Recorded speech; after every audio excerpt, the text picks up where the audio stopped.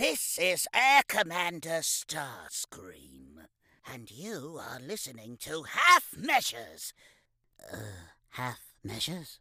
Sounds like Megatron's battle strategy.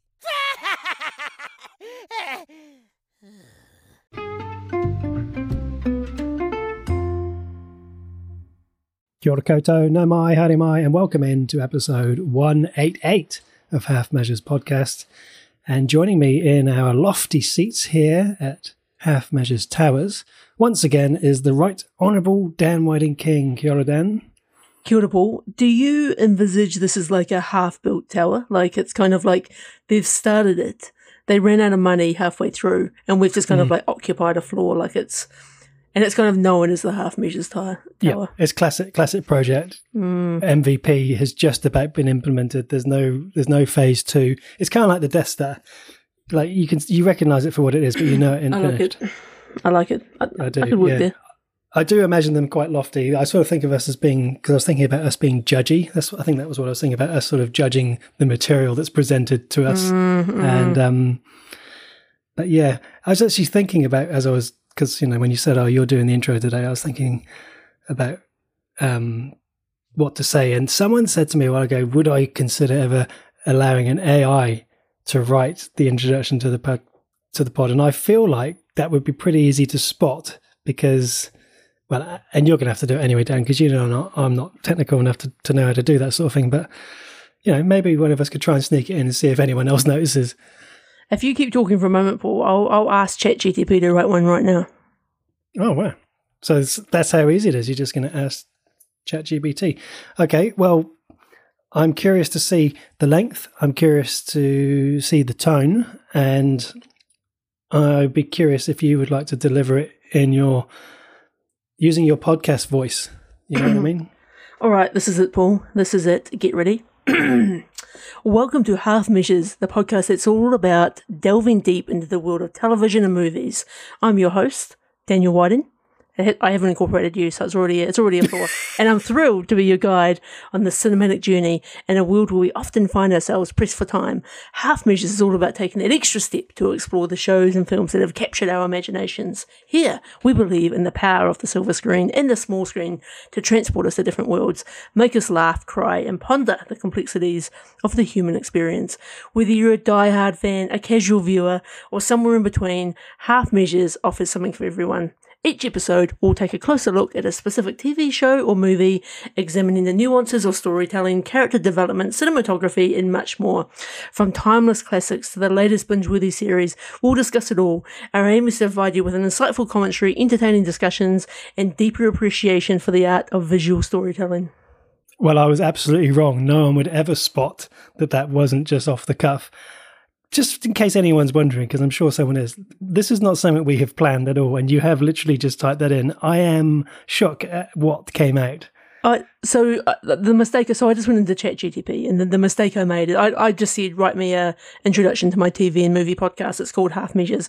I should have said in my request that there was two Hokos, and then it would have allowed for that. But this is pretty good, Paul. I think, are we wasting our time with this podcast? Like this is much better than anything we've done in 188 episodes. Maybe people should just go to ChatGPT rather than listening to us. I mean, we've always prided ourselves, hence part of the reason for the name Half Measures, that we don't put much preparation in. We literally watch the TV, eat the popcorn, and then come and sit down and talk about it, just like we used to on our lunch break. This is how it all started.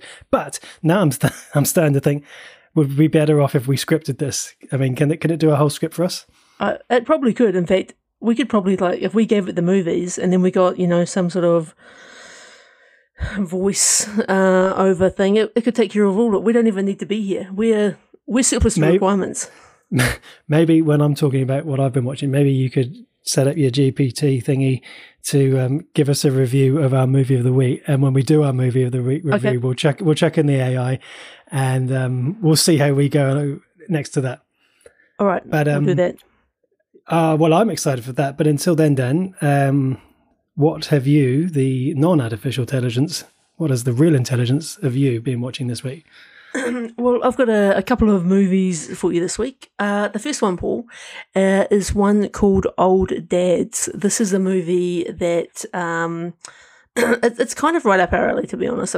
Well, mostly. So this is a 2023 Netflix comedy. It stars Bill Burr, the comedian. He's also the writer and director of this one. This is one of those movies that just kind of, like, I saw a trailer pop up about a day or two before it actually appeared on Netflix. And it's basically about three best friends who become fathers later in life, and they find themselves sort of battling preschool principals, millennial CEOs, and anything kind of after 1987. And what 87. kind of really appealed to, look, I quite enjoy Bill Burr's sense of humour. He was great in The Mandalorian. He's got a very kind of, like, he's the voice and efforts for family. Like, he's right up our alley, Paul. Like, he's kind of our age demographic. The pain that he feels is his sort of his muse for his comedy. So this was quite a fun movie, to be honest. It's not by any stretch of the imagination a movie that's going to change your life, but I did have a couple of laugh out loud moments, and I think there's enough laugh out loud moments that I would recommend this one to you next time you're just looking for a casual watch. Like, just seeing somebody and sort of like our age just deal with the modern world who's just so and like, it's a little bit different for us because obviously, like, the core to these three characters in this movie who kind of the stars is they've run their own business as well. So not only are they out of touch with kind of like the work life, like, because they've just been living in their own bubble. And then, like, you just imagine a completely modern sort of schooling situation. And it's quite funny because Bill Burr's character basically takes his kid to this really kind of elite school where he has to kind of be an active member of the school, but he often finds his sort of his mouth running away from him in the storytelling. it's I don't want to say too much because it'll kind of ruin all the gags. I would say don't watch any trailers. Just kind of go into it blind, have a good time. It's, as I say, it's got enough comedy, enough story, and enough heart to kind of keep it interesting. The run time's only 144 minutes. So main cast, apart from Bill Burr, we've got Bobby Cannavale and Bokeem Woodbine, who you would have seen in many other TV shows and comedies around the place. But it's a lot of fun. Great Saturday night watch. Sunday afternoon, probably not with the kids around, but I think you'll get some laughs out of it. I do enjoy the co-star Bokeem Woodbine. Ghostbusters springs to mind, Queen and Slim we saw him in. Bill Burr is one of those people who I can never disassociate him from Frank Murphy from F is for Family, but I have no problem with that. I don't mind. I just imagine that it's Frank Murphy in real life. I love this whole, find themselves battling anything created after 1987. I think if that was, I don't know, maybe 97, like anything after 1997, and that includes most of my music taste, don't even bother. Indeed. So yeah, I think for you in particular, I think you'll get something out of this. There's something definitely in here for you. It's so yeah, you can check this one out on Netflix. But the other movie I want to talk to you about that I've watched is in the spirit of Halloween, and we're getting into the spooky season. I've watched a movie on Apple Movies called Talk to Me. And so this is 2022 kind of hot off the press, let's put it in the horror category, I guess, horror thriller. And, there's been lots of hype about this one as one of the best horror thrillers to date, sort of newcomer directors who sort of come from the YouTube world transitioning into film. I've heard this is one of those movies, again, like, if you're interested in it, like, don't watch the trailer. Like, the more that you can kind of go into this kind of blind, highly recommended. So I'll give you a little bit of the plot details to give you a little bit of a flavour of what this is about. But this movie, Paul, all the guns. I had such a good time, and like, I know we've got a few fans of the pod that are quite sort of deep into the horror sort of side of the genre. It's not normally one that I seek out. Like, I'm a little bit of a scaredy cat, but every now and again when you get like something that sort of comes highly recommended, like I just can't help but like I've got to watch it. It's like, you know, we talked about before, like I had to watch Paranormal when it came out. Like I was going to mention it if you didn't say it. I was going to mention that you had to watch it with the curtains open. Yeah, that's right. So it's good. So basically, what we've got here is it's the classic sort of horror setup, but you know, a group of friends basically discover they've got this hand. It looks like a mannequin hand, but it's basically like an embalmed hand. And what happens is, you know, these kids at parties, there's basically this thing they do where you kind of like hold the hand, and you know, you can't see that I'm doing this on this audio podcast, but you hold the hand and you basically you say talk to me and let me in, and basically what happens is you kind of connect to another realm, and almost like an exorcist type experience happens where a spirit will kind of like live through you, and there'll be different spirits for different people. And so they have this kind of general rule that like you only hold on to the hand for 90 seconds, because if you do it any longer than that, then you know, spirit could be trapped in a different realm, like you might die, all sorts of things. So as you can imagine, things just go from worse to worse in this type of situation. So I guess my core advice here is, if you're at a party and someone's, you know, says, you know, hold this hand, talk to me, let me in, I'd say stay away from it. I'd say it's time to go, time to get an Uber, time to call your mum, just get the hell out of there. That's right. But this movie's fantastic. I think it's so different. It keeps you on the edge of your seat. It reminds me a lot of Hereditary, to be honest. Fantastic cast. I can't speak more highly about it. Like, it's just kind of, it takes a really kind of like scary concept, makes it kind of like, there's some real dark scenes in here, there's some real great scenes, there's some real sort of like emotional kind of grit to the whole story. And I think, you know, sometimes with a horror story, I think the story can be quite light, but this story is like, it's super deep and it's really high quality. So look, this is a must watch if you're looking for a spooky movie for Halloween weekend. Well, that is where we're up to, isn't it? So this is perfect timing. Whereabouts am I watching this one then? So you'll have to rent this one from Apple or Google or YouTube or whatever platform takes your fancy. But it's probably not too far off streaming. But yeah, this is.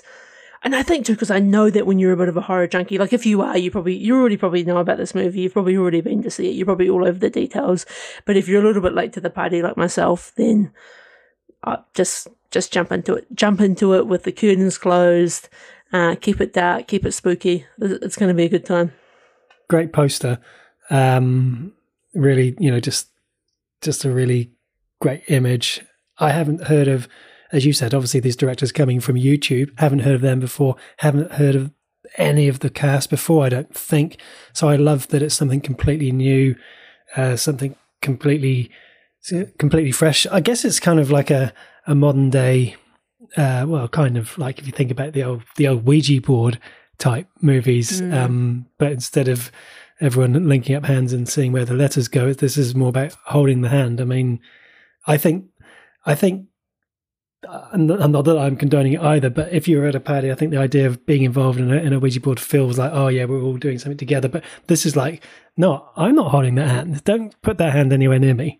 And what's kind of like, I guess, sort of messed up or sort of like great about it is, I love it when you take a concept like this, but you apply all of the modern day technologies. So basically what's happening is whenever somebody's kind of holding the hand and going through this process, you know, all the kids have got their phones out, they're videoing it, they're, you know, like they're rewatching kind of other people get impacted by it. They see who gets the most messed up by it. They're recording what people say. Like it's, you know, there's a ton of trauma to be built into this. Awesome. I wouldn't mind a scary movie for Halloween, so this will go on the list and we'll see what comes out. I look forward to that, Paul. I look forward to your I would go into it blind though. Please just avoid those trailers, and I think you'll have a great time. This feels to be the way forward, Dan. Going in blind, and I have to admit, and I think you're the same. A Star Wars movie teaser trailer is almost impossible to resist, and it's almost an experience in itself, because it's like, then you have all the reaction videos. But other movies, I feel like I'm much more disciplined than I used to be. I feel like this is like almost like a new trend. I don't hear people talking about movie trailers like we used to. Yeah, I think it's good. Look, I went to the Creator a few weeks ago, right, and I kind of knew nothing really about the movie, had a fantastic time. Like we always talk about, the problem with like a Star Wars trailer is you start kind of, why haven't I seen this bit yet? When's this bit coming up? Like, yes. And so, like, I think you're right. Like, if you can avoid a trailer as much as possible, then I think you often, it kind of like, it helps to manage, like for me anyway, it manages my expectations. Like, I don't go into it with kind of like high or low fears. And I think often, so much in trailers, because they want to kind of bring in the views, is they'll ruin the best like parts of the goofs and the gags or the biggest scare, and you don't want that. You want to keep it a surprise. Can often be a good experience, I find, with our movie of the week feature, when you'll send me on maybe a Thursday or Friday night 2 posters of 2 movies for me to choose one, and sometimes I'll just go on the strength of the poster alone. Sometimes I'll go in and see, what's the genre, but often, and it's that kind of going in blind, it is good.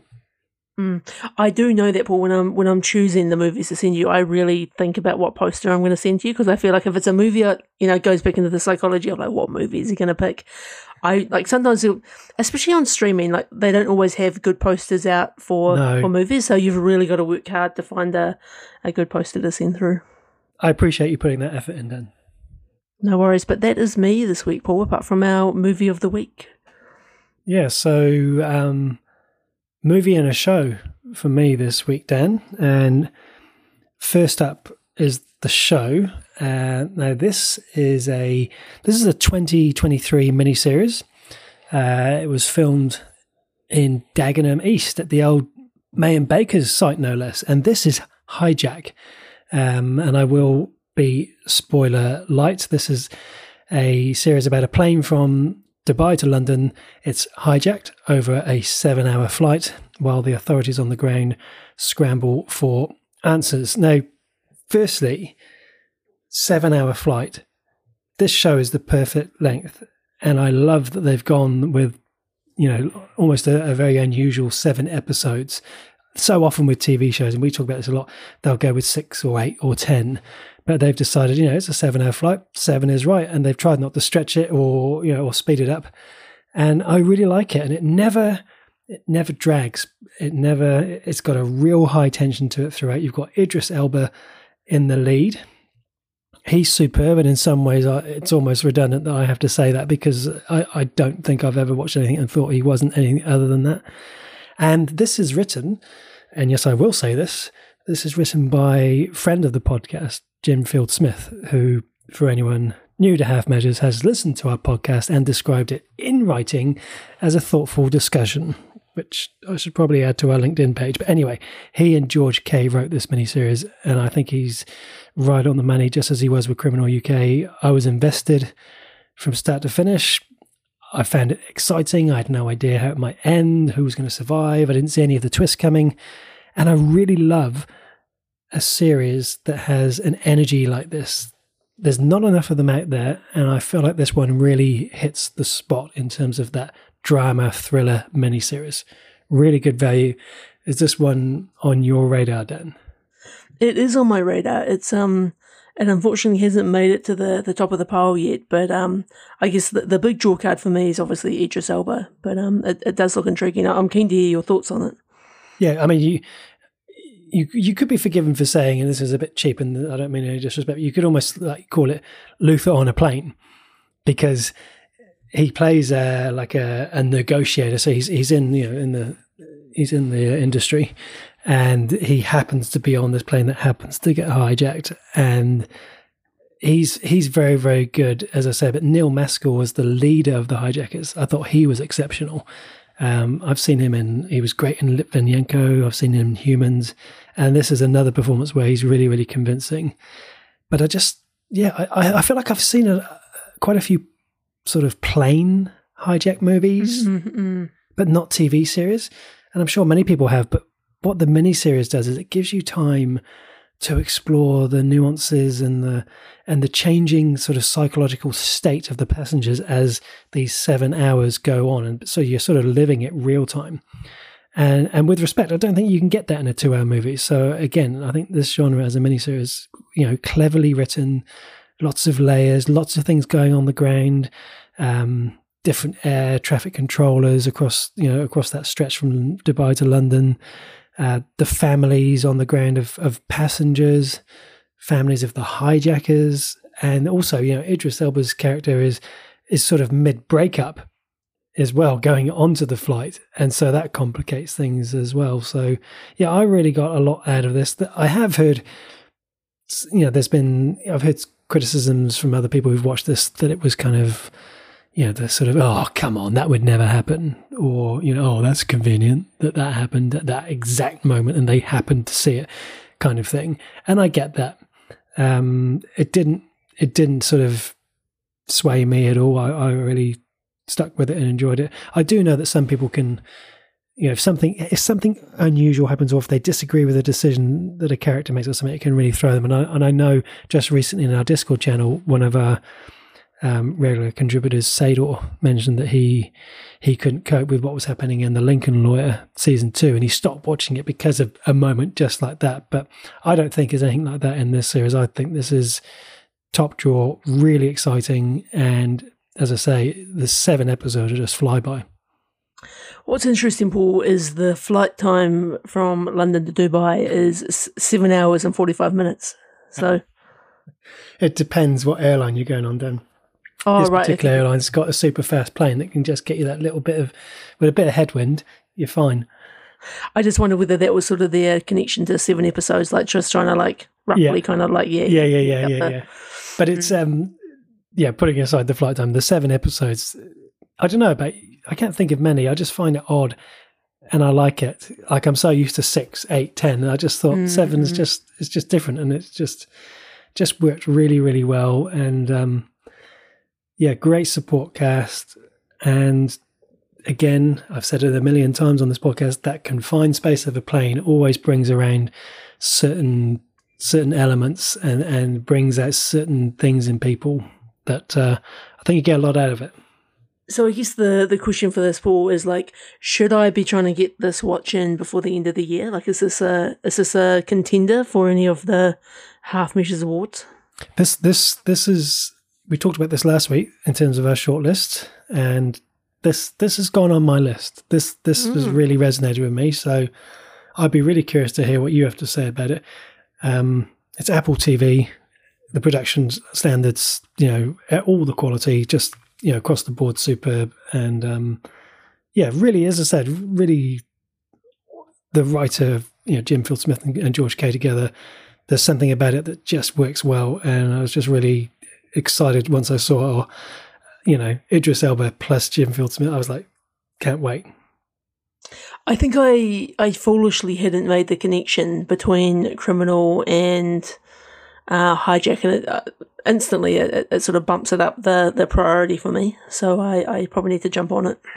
Yeah, I think you'll enjoy it. Ben Miles is another actor I really, really enjoy. We saw him a while ago in Red Joan, and he's shown up in Andor.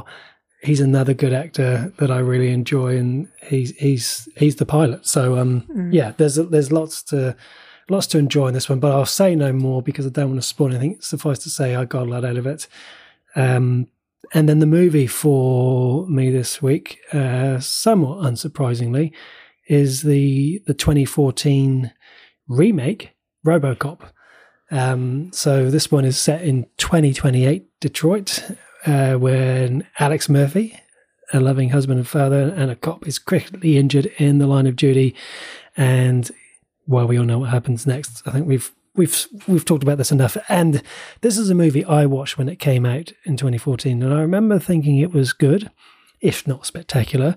And I had sort of no major memories coming back into this beyond the cast as to exactly how the story would unfold. So this is my first ever rewatch of this movie. And I have to say, on the back of watching that original trilogy back to back, I was hyped for this. And as you would say, Dan, I had a really good time. I thought this movie was way better than I remembered. I think it's way better than the critics have talked about it. I think it's way better than the ratings would suggest it is. And it has a lead cast that I rate across the board. I'm just really enjoyed this. It's funny, isn't it? Because if you'd said to me who's in the 2014 RoboCop reboot, I would not have said Joel Kinnaman. I would not have said Gary Oldman. I would not have said Samuel L. Jackson.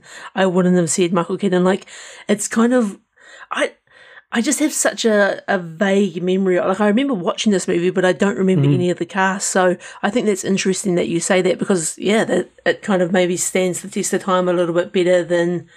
like maybe it just got hit pretty hard because it wasn't like the original RoboCop, but now, as you say, you've been on the journey, you've been on the adventure. Could be time to give it another go. I think if you watch all four back to back, I think I'll be really interested to hear anyone who does that how they feel about this one coming out of it. I'll get it out of the way because I've been dying to say it since I started watching it. You have got Michael Keaton, aka Batman, and Gary Oldman, aka Commissioner Gordon. So you've got these two actors who've played these two characters, but in different, versions of it together on screen together. I really appreciated those two together. They're really awesome opposite one another, not always seeing eye to eye. But the star for me, Joel Kinnaman as RoboCop, because I've come to really come to appreciate Joel Kinnaman because he's the lead in For All Mankind. And so with that show being one of my all-time favorite shows, I've really come to appreciate his performances.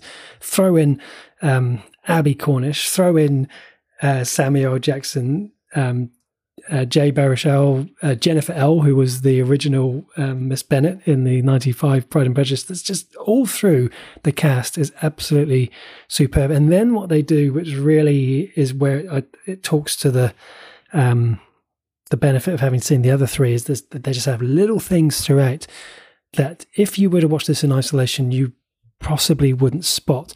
So they have snippets of the original music from the original movie. They use it sparingly, which is really good.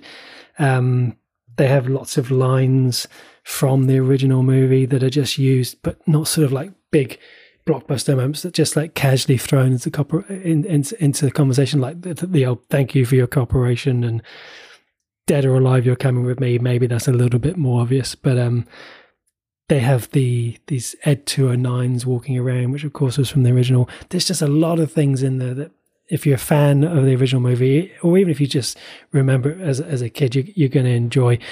They have him in two different suits throughout this movie. So the main suit that he's in, and the main one that you see in the poster, is this sort of sleeker black, almost Iron Man sort of looking suit, if you like. But the start of the movie, he's actually walking around in a silver prototype suit, which is very similar to the original, and I actually prefer that probably because it just reminds me of the old one. But no, there's a lot in here to enjoy, and once again, I watched this with my 14-year-old son, and he absolutely loved it. And when I sort of showed him the reviews, because he was like, "Oh, what's the next one? What's the next one?" I was like, "Well, this one didn't go down well with the critics, son, and there is no more." He was gutted. It's look, I we've said it before, but I think you've created a lifelong fan here. I wouldn't be surprised to see this movie or this franchise rebooted another time. I was just going to say, Dan, Amazon bought the rights to this, and they have ordered a movie and a TV series starting with the movie. So there is going to be more coming, but it won't be connected to this because this is nearly 10 years old. So this movie for me deserved a sequel. It never happened. It's a real shame. There was more story to tell with this newly reimagined universe with Joel Kinnaman in the suit, but it's just not to be. But yeah, as you've predicted, it has been bought by Amazon, and it was one of their things they identified as a priority, apparently. Well, I kind of feel like this is I'm just going to go into IMDb to make sure I'm not how far off how right or wrong I might be on this.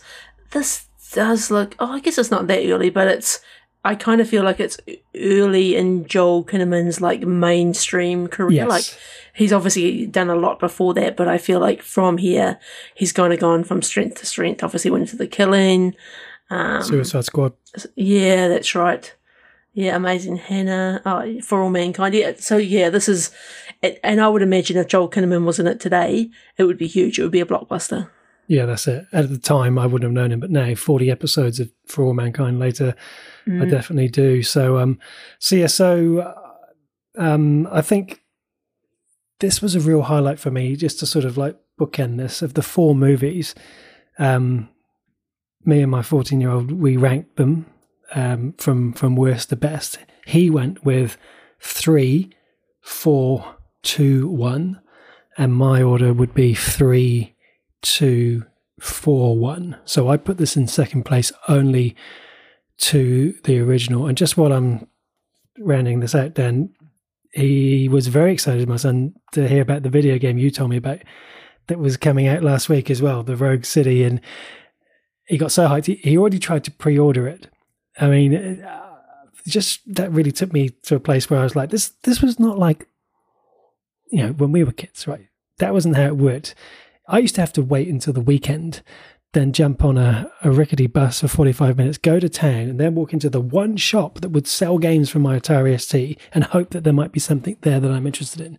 No pre-ordering on Dad's credit card or having it delivered or just downloaded onto your console. Where is the struggle for these kids these days? I would even say it's probably even a little bit worse. Like, I can't imagine at all saying to my mum or dad, like they'd already invested deep in the Womble wallpaper. Even thinking about spending $100+ on a game for me, it would have been like, I could maybe like head down to the video store to try and rent it, but there might be a copy in there, and I may or may not be able to get it, and then then I might like book it for the next day, and then like I'm relying on that person bringing it back, and I'm having to ring the video store like 5 times, like, is it back yet? Is it back yet? Is it back yet? So look, it's a different world. We this is why you need to watch Old Dads, Paul. This is a classic example. That's right. I felt like an old dad as I went on. What came out as a bit of a rant in the end, but no, there's. Talking of rants, so some of the criticisms, because I sort of dive into the reviews, sort of think, what's people's problem with this movie? And people are like, oh, there's too much action, too many explosions. But this is RoboCop, and I think you kind of get what you asked for, so I have no complaints about that. But like I say, some of the characters, the Gary Oldman, Michael Keaton characters, just some of the dialogue that they have is just really performances of the highest quality that have just gone right under the radar for my money. And I would 100% recommend this movie to anyone, and as I say, definitely on the back of at least the first movie. I really love that that your son ranked these, and like he kind of like he likes the originals more. Like that's awesome. Like it's so good, because you just would imagine that the modern ones would kind of resonate, but no, I think that's credit to him. Yeah, no, I felt the same thing, because we both put 3, which deserves to be last. But he ranks 2 ahead of 4, and I thought 2 was pretty middle of the road as well. So yeah, I really appreciate that as well, because it's easy for anyone this day to sort of look at older material and just sort of not give it as much due. So yeah, very good. Where did you watch this one, Paul? You hired this, right? This was also, because it's just so hard to find movies sometimes. So it's another rental, so you can rent it. Like you said, it's either Google or Apple or YouTube. It's if you haven't got this on disc, I mean, we've had this conversation before. Sometimes you've got no choice but to rent a floppy disk. A floppy, just like the thing on the save icon, right? Indeed. Oh, good times. So, should we jump into our movie of the week? Let's go for it. So, as we were talking about before, each week, Dan, myself, and the AI take it in turns to review a movie. We announce what that movie will be a week in advance, and we announce what that movie will be in our Discord community, which you can join if you'd like to by clicking on the link in the show notes. This time, Dan, the movie of the week was one that was previously put up for selection and has come back for a second time. This is a movie that was suggested to us from our Patreon producer, Michael Chalmers, and it is the 2023 movie Reptile. Indeed it is. So this is a movie you can check out on Netflix. So basically, Tom Nichols is a hardened New England detective, unflinching in his pursuit of a case where nothing is as it seems, and begins to dismantle the illusions of his own life. So the immediate sort of draw card for me is a couple of things. It's got a fantastic poster / tile card in Netflix, but front and centre of that tile card, you've got Benicio del Toro, you've got Justin Timberlake, you've got Alicia Silverstone. Like, what a combo! Like, you know, and you've kind of got, I've kind of seen these sort of headlines around the place, particularly for Benicio del Toro, that this is his greatest movie since Sicario, which I think is a big statement to pull out. And obviously, because, you know, not only is he starring in this, he's also one of the writers as well. So, look, this is an interesting movie. It was maybe a little bit more of a slow burn than I was maybe anticipating, but it is kind of a good crime noir thriller mystery, I guess. Like it was good. I don't know whether I loved it, but I loved the cast and I loved kind of the undertone and the mood of the film. But I think the story probably didn't quite hit the tempo that I was kind of looking for in this movie. How did you find this one? Before we forget, Dan, just you mentioning Sicario, we still haven't got around to watching the second Sicario movie that he's in as well, and I feel like that's a loop I'd like to close. This movie, I've seen that, Paul. Just out of you have? I saw it in Ireland of all places. There was many years ago. I went with Paddy and Trisha, obviously from Makes Time sense. Traveling Temp. No, it was well before the podcast days, I believe. But yes, I would love to actually do a double watch of those movies, like do Sicario 1 and 2 again. Like, yeah, good times. That first movie was fantastic. Anyway, back to Reptile.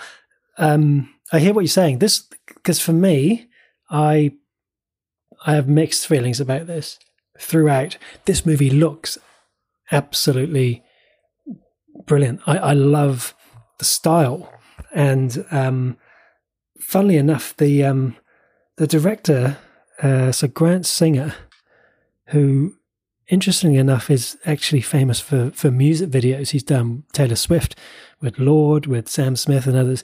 He writes and directs this, and I think it looks absolutely brilliant in terms of, you know, the visuals, the lighting, the angles of the camera, the zoom, all of those things absolutely top notch. And I really enjoyed how this movie just looked. I thought it was very accomplished.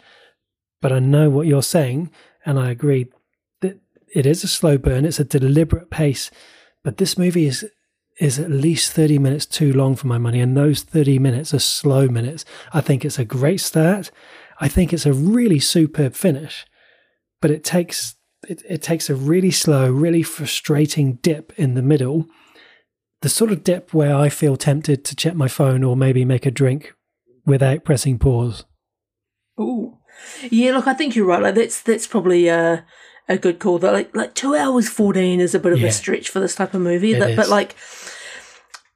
I think you're right. Like, all the pieces are kind of there. Like, they've got the cast, they've kind of got like a quite a good dark story. They've got like kind of the mood. They've got that, like, even the lighting. Like, everything's kind of great. And like we often do like a sort of a slow build, sort of tension builder, but I think this one maybe just I think it just stuck around a little bit too long, which is unfortunate because I think it kind of sours you on a movie like this. And I know a couple of people that have watched this movie and talking to them over the weekend, and everyone kind of had a similar vibe. Like, it was, they found themselves, as you say, on their phone, making a cup of tea, doing something else.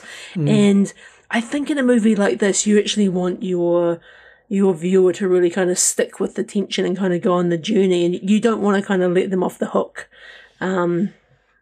Which is a shame. Yeah, you're right. It is a shame. This is the sort of movie that would benefit from having watched it in the cinema, because in the cinema, typically you shouldn't be checking your phone. Certainly not if I'm in the cinema with you and you're not making a cup of tea, and it is dark, and so you're going to really appreciate that whole look and feel of it, because there is a mood, there is a tone, there is a feeling of experience to this. And I'm worried that as I'm getting older, am I becoming impatient? I don't know what it is, but I was like, come on, let's get going. And true enough, it came back with a really strong finish. But yeah, there was too much in between. Benicio, as you say, he is top quality. He's got a real, I don't know if he is, they say like a method actor, but he's just got a real look about him that he just feels like he goes deep, deep, deep, like a, sort of like a Daniel Day-Lewis, Robert De Niro type deep into a character. And he, every time he got his glasses out to check something up close, he had that movement that was just really pronounced. And I just thought alongside that, I thought Justin Timberlake was actually quite convincing. And I thought Alicia Silverstone, who I haven't seen, I've seen her once recently, and I know you and I watched her in it, and I just can't put my finger on what it was we saw her in.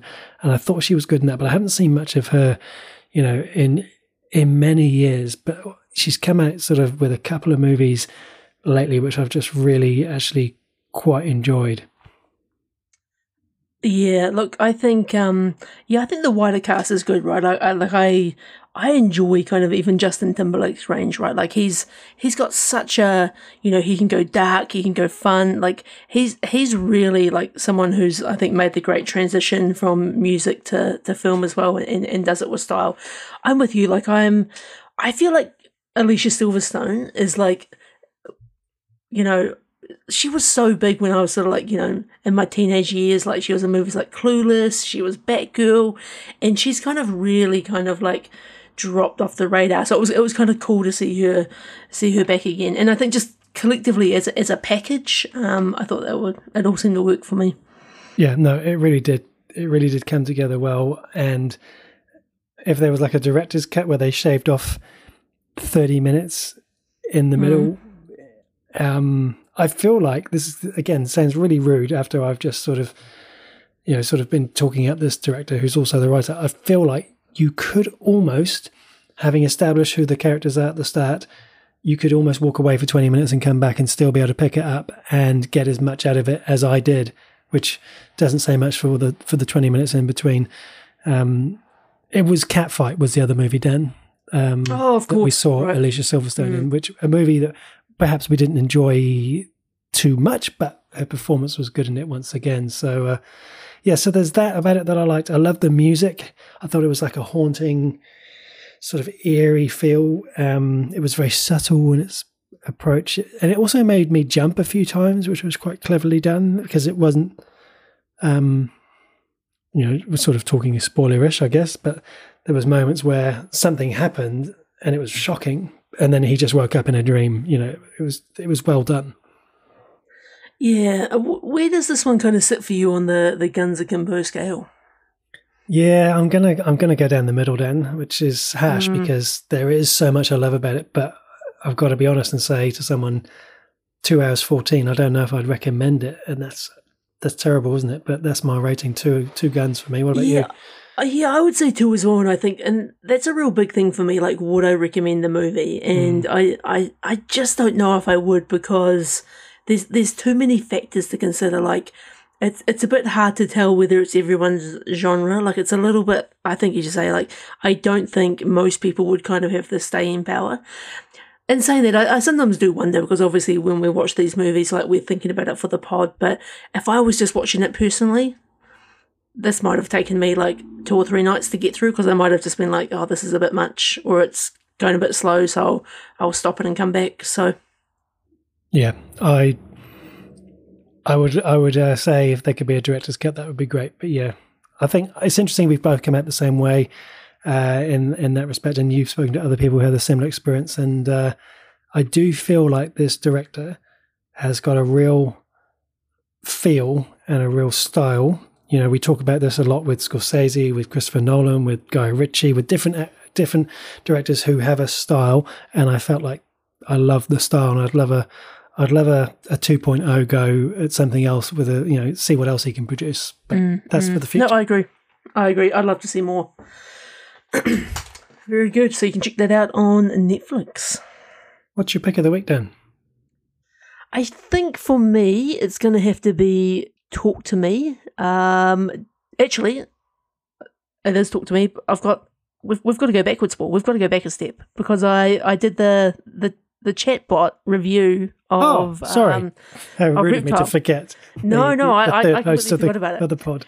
And and I want to read it out because I think this has secured our jobs for a little bit longer. Oh, thank goodness. And I think this could even be a feature that maybe we bring it in. So let me kind of roll with this and I'll see how far through I get. So this is how it starts. Welcome to Half Measures, where we explore the world of television and movies, taking a closer look at the stories that captivate us. Today, we've got an intriguing Netflix movie to dive into, Reptile. Reptile is a unique blend of science fiction, suspense, psychological drama that had us on the edge of our seats from start to finish. Directed by, insert director's name here, and starring, insert lead actor's name here, this film is an intense exploration of identity and human nature. The story centers on a mysterious event that leaves the world in chaos, with people inexplicably transforming into reptilian creatures.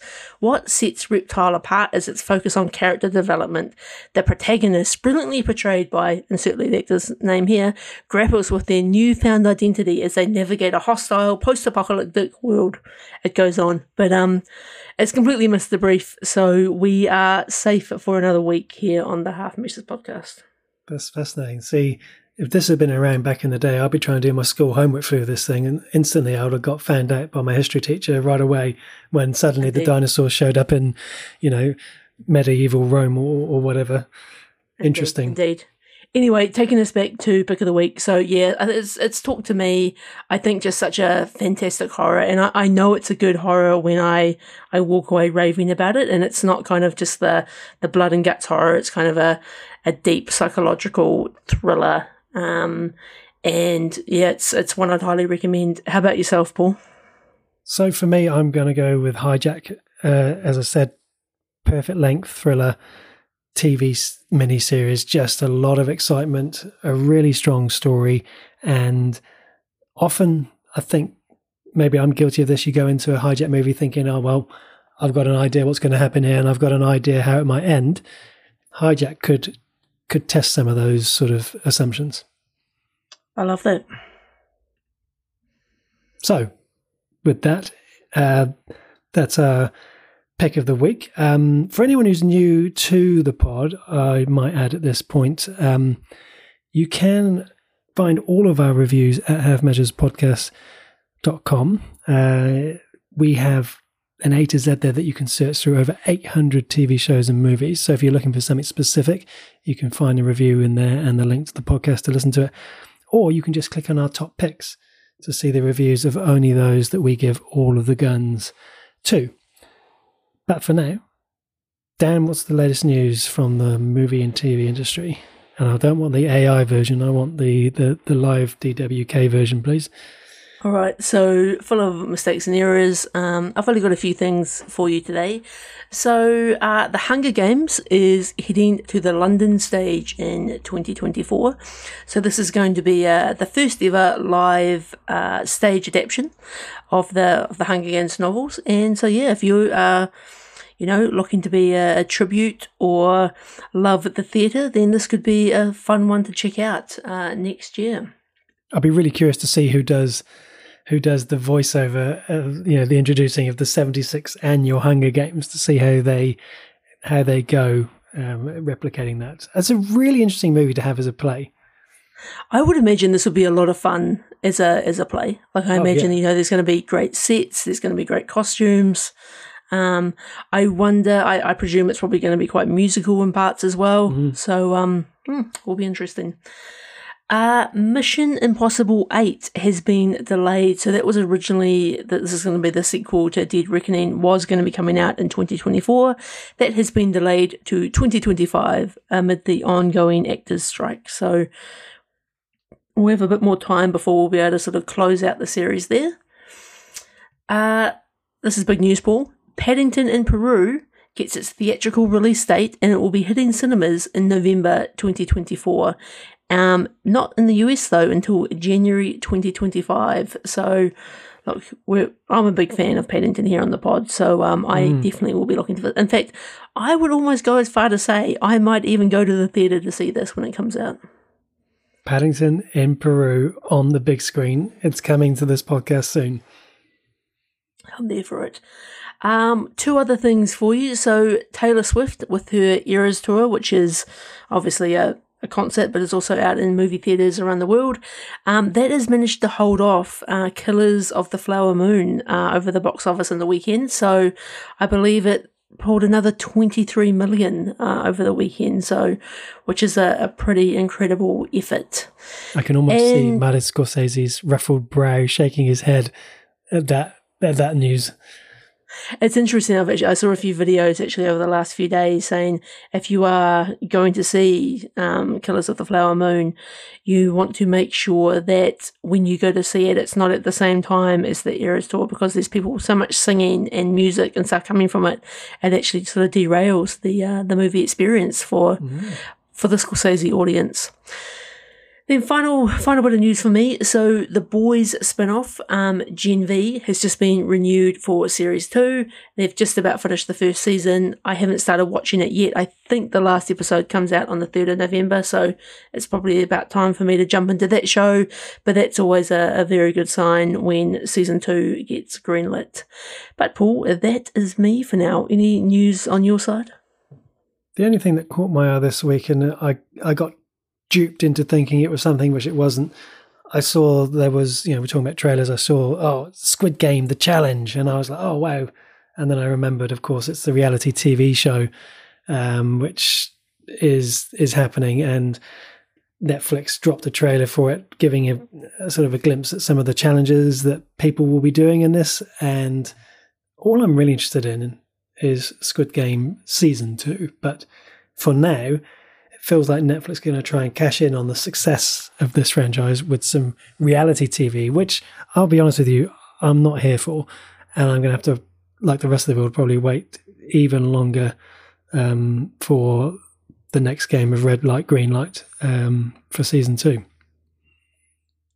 Very good. Anything in the mailbag this week? Okay, so firstly, our review of Blue Lights, which was the Irish police drama. We had a lot of attention on that one last week. And to add to that, this week, the lead actress, Hannah McLean, who played Officer Robinson, shared our review to her followers. We also had the official fan site of Nestor Carbonelli, who you remember from Lost, who also stars in The Morning Show. They shared our review of The Morning Show on the official fan site with their followers. That's pretty good. Talking of The Morning Show, Britt from Nelson was listening to me talk about The Morning Show and was very confused as to why I was talking about a TV show on Apple TV Plus, starring Jennifer Aniston, with Reese Witherspoon, with Steve Carell, and why it wasn't the show that she's been watching. And she goes on to say that the show she's been watching is called The Morning Wars. And she said, you've got the show wrong. It's The Morning Wars. It's not The Morning Show.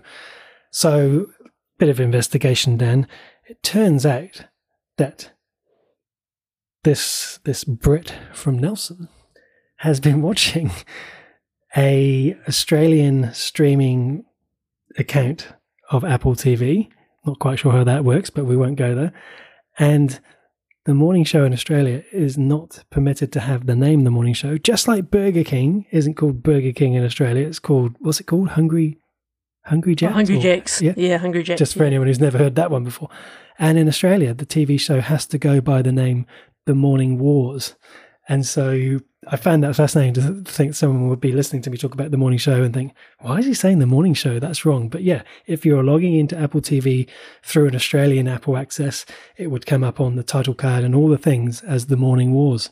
So there we go. That is incredible. And I've got so many questions, but I dare and ask. But yeah, that's wow. What else have we got? So we got a late peak performance from Michael from North Carolina for Scarlett Johansson. He gave us a 3-2-1 of Manny and Lowe, Ghost World, and Match Point. I think at least two of those are deep cuts that I've not seen before, so could be worth checking those out. I do always appreciate Michael bringing some deep cuts to the peak performance. On to last week's peak performance, which was Ryan Reynolds, and Michael gives two picks here: Adventureland and Deadpool. We had Rowan from Wellington went with the Green Lantern. #represent. I love that he's obviously acknowledging that that's probably not a popular choice. But Dan, every movie has its, it has its fan base, and I love that. And I'm like this with many movies. One example that always springs to mind is 6 Days, 7 Nights, that everyone in the world seems to hate, but I love it because for me it's basically Han Solo the comedy. What else have we got here? Diana from the Capri Coast went with 2009's The Proposal, adding, I've just spotted this movie is available on Disney Plus, so I'm going to rewatch this movie tomorrow. I love that peak performance has this effect on people. Samara from Taranaki went with Deadpool 1, and Paddy from Time Traveling Tink Podcast gave us a 3-2-1 of Spirited. The Proposal also makes his list, and the peak performance for him was Deadpool 2. So I'd like to say at this point, do keep your peak performances coming in. We know that there are lots of regular listeners out there who don't listen live to the podcast each week. And I got to admit, Dan, I don't know about you, I'm the same with a lot of podcasts I listen to. I'm always maybe a couple of weeks behind. And I know from at least one person this week who says that they're always too late to contribute to the peak performance. And I say, no matter when you listen to the pod, it's never too late to write in. And I think Ian from Miami is a good example of that. In fact, you've been too quiet of late, and I'm guessing, Dan, he's probably lifting weights on the beach, pumping that iron, drinking that freshly squeezed Florida orange juice that's, available for a fair and affordable price, and he's too busy to write in. That was my immediate thought. He's definitely, he's putting in the time, he's getting the gains. So, yeah. But look, yeah, as you say, it's always great to hear from people. So never feel like it's too late. And to round out our mailbag this week, a special shout out to Jacinta from Lower Hutt, aka J Lau from the His Hut, who said that her favourite part of the podcast is always the last 15 to 20 minutes of mailbag and peak performances, and that she will be listening to this week's episode from bed as she's recovering at home following some surgery she had in hospital earlier this week. Jacinta, we wish you a very speedy recovery. And also, Jacinta, I think given you're in bed, I think you should listen to the whole episode, not just the 20 minutes. You've got the time. Hopefully you've got plenty of recommendations from us to watch whilst you're recovering, and we'd sure be keen to hear if you do. That is our mailbag there, Dan. It must be time for peak performance. Indeed. So like our movie of the week, Dan and I take turns to choose someone from the industry and look back at their career and pick out what their best performance is.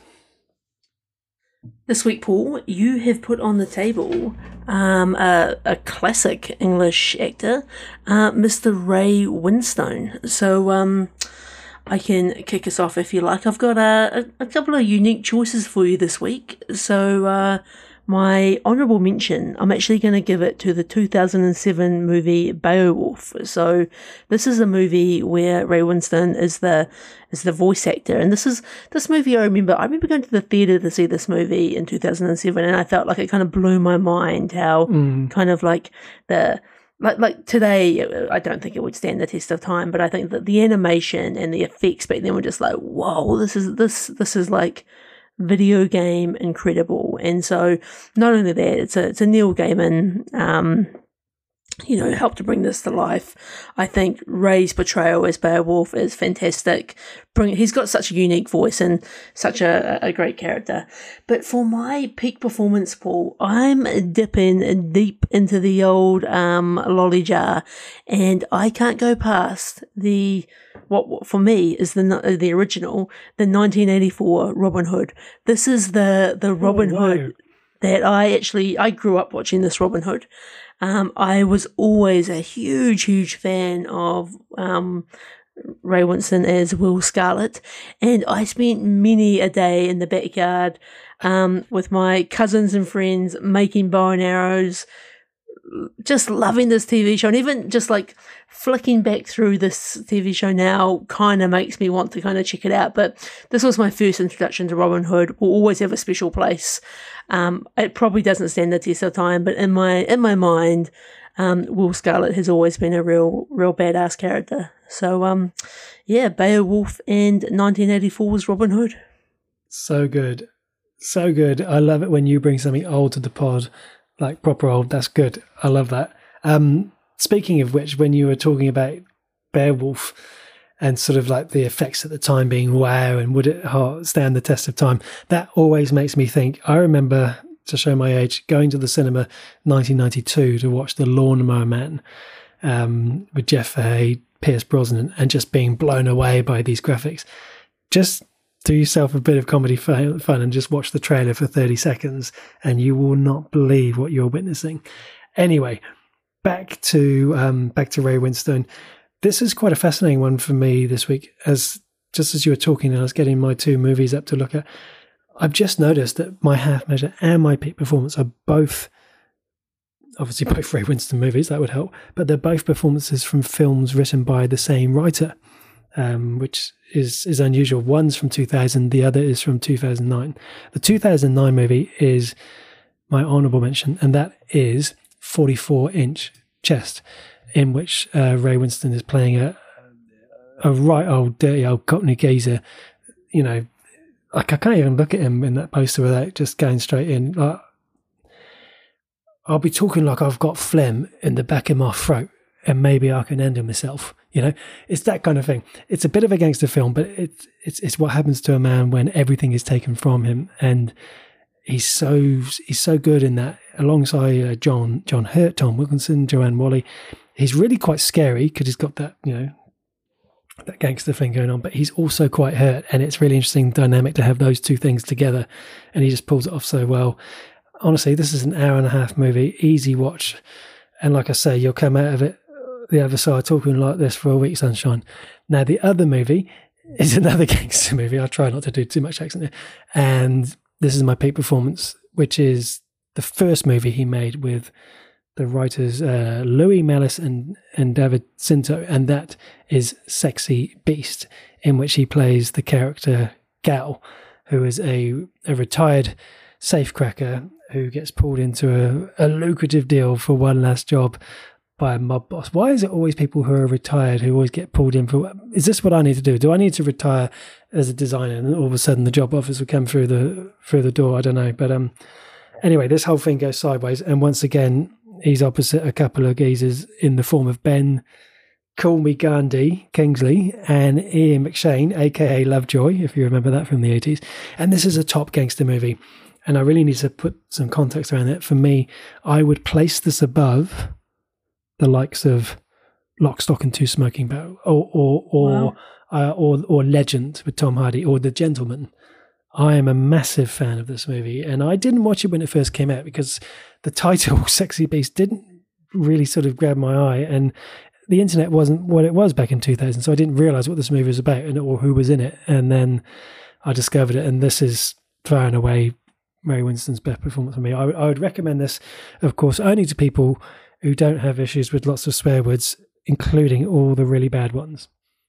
Wow, this is almost needs to go on the list. I haven't seen this movie at all, so Oh, Dan, I think this is a movie of the week material.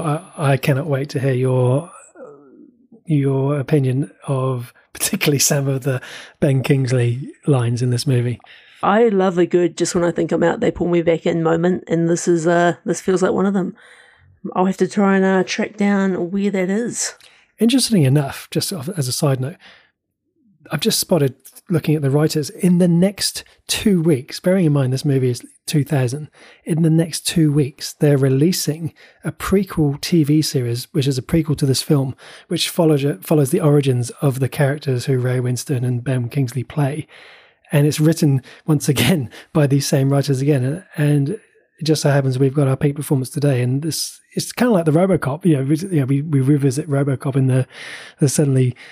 There's a documentary coming out. It's I'll be very interested to watch that TV show. Very nice. It's looks like it's on Apple TV to hire at the moment. So is it? Yeah, might have to check that one out. Paul, I think this brings us to the end of another episode of the Half Measures podcast. It does indeed. Thanks as always for listening. As I said, do drop us in your peak performances for Ray Winstone, Ryan Reynolds, Scarlett Johansson, wherever you're up to. Or if you have any suggestions of what we should be watching or a comment about anything we've reviewed, get in touch with us at halfmeasurespodcast.com or on our social media. Also, a very special shout out to our Patreon producers, Samara Whiting-King, Diana Kanawa, Trisha Brady, and Michael Chalmers. If you too would like to become a Patreon of the Half Measures podcast, then you can find those details in the show notes below. But until next week, everyone, adios.